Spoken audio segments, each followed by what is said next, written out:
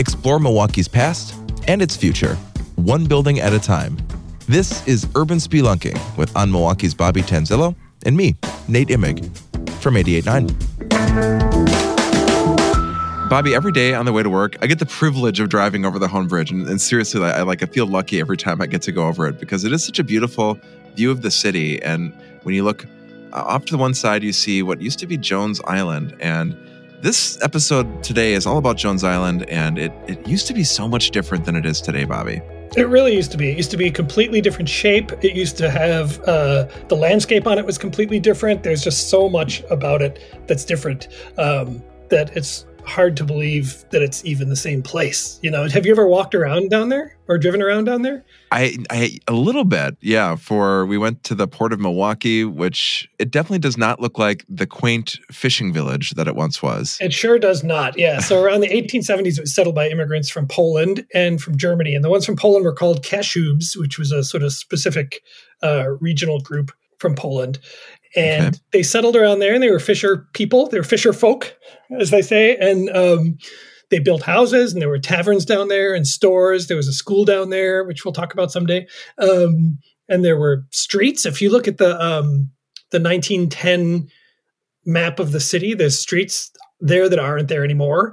And so it was this really vibrant village that had its own kind of way of life. So while Milwaukee was busy being a city, just, a little bit away across the water, Jones Island still had this kind of weird, like almost 18th century fishing village vibe. And it felt remote, residents said, right? It felt like a separate and different part of the city, like not even really the city. Yeah, at the time you had to row over there or take a well, that feels remote. Yeah. You didn't necessarily have to row, I guess. You could have taken a powered boat of a kind, but I'm saying, like, basically you couldn't walk there and you couldn't ride your bike there or drive a car there.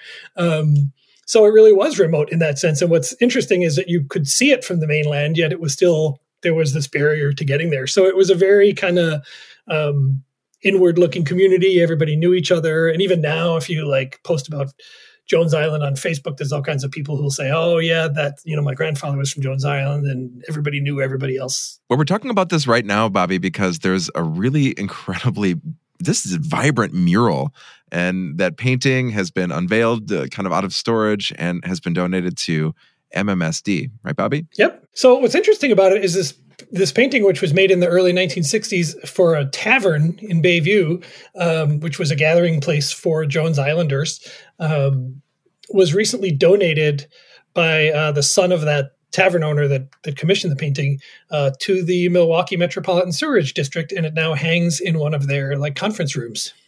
And it offers this look of Jones Island from what it was based on this aerial photograph, and it's just a really interesting portrait that reflects a different time. What era are we talking here? What year? So the painting was made in 1964, but from an aerial photograph taken in 1915.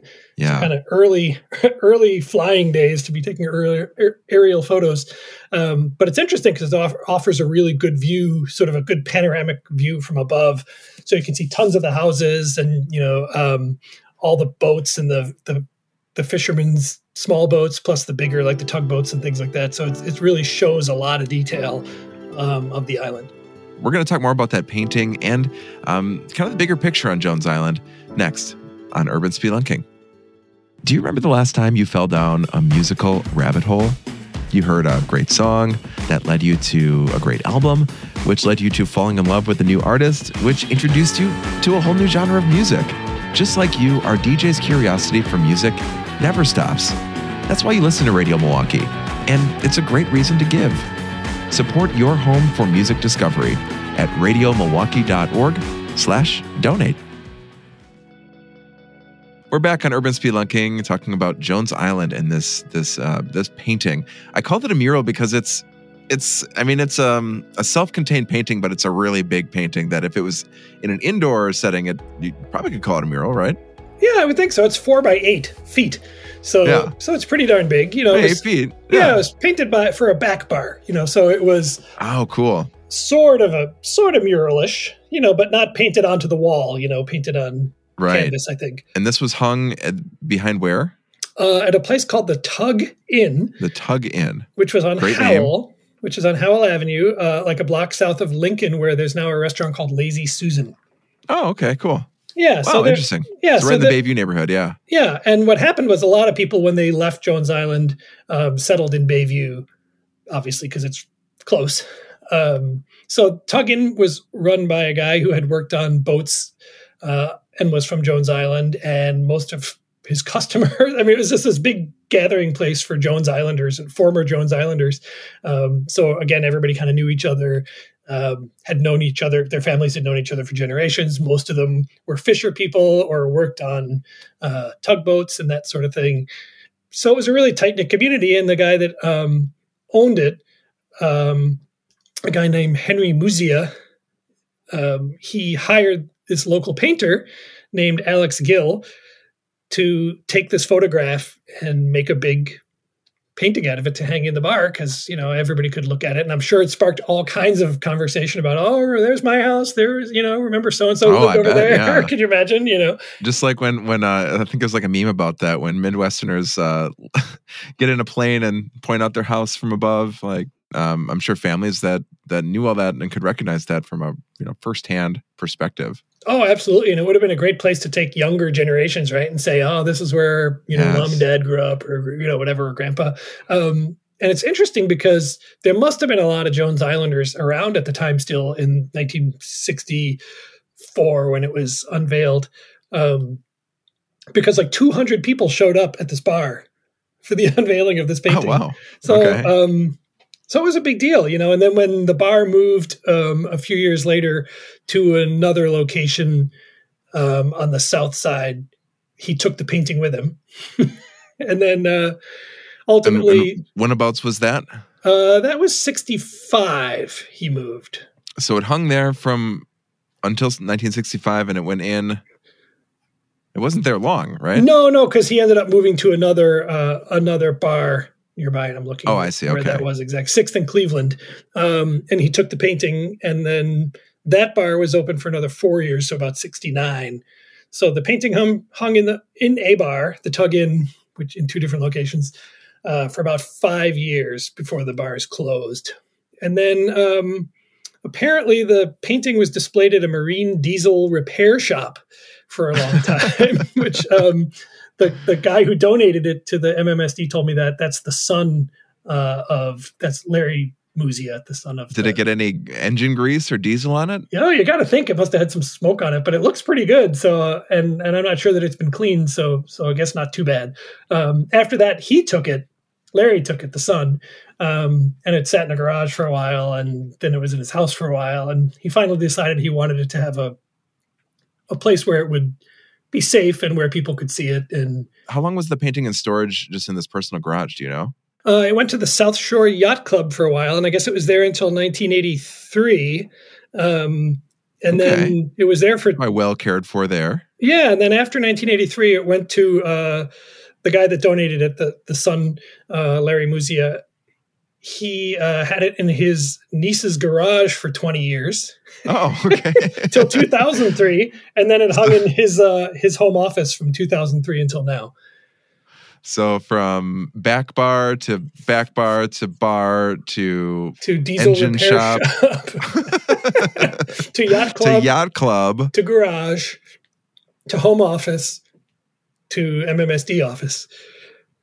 Wow. So and great that it was, the story could have ended there. It could have stayed in the home office and stayed in the family, but now being donated back to MMSD, it'll have this next chapter where who knows how long it'll be preserved. Yeah, I mean, hopefully now that it's in like a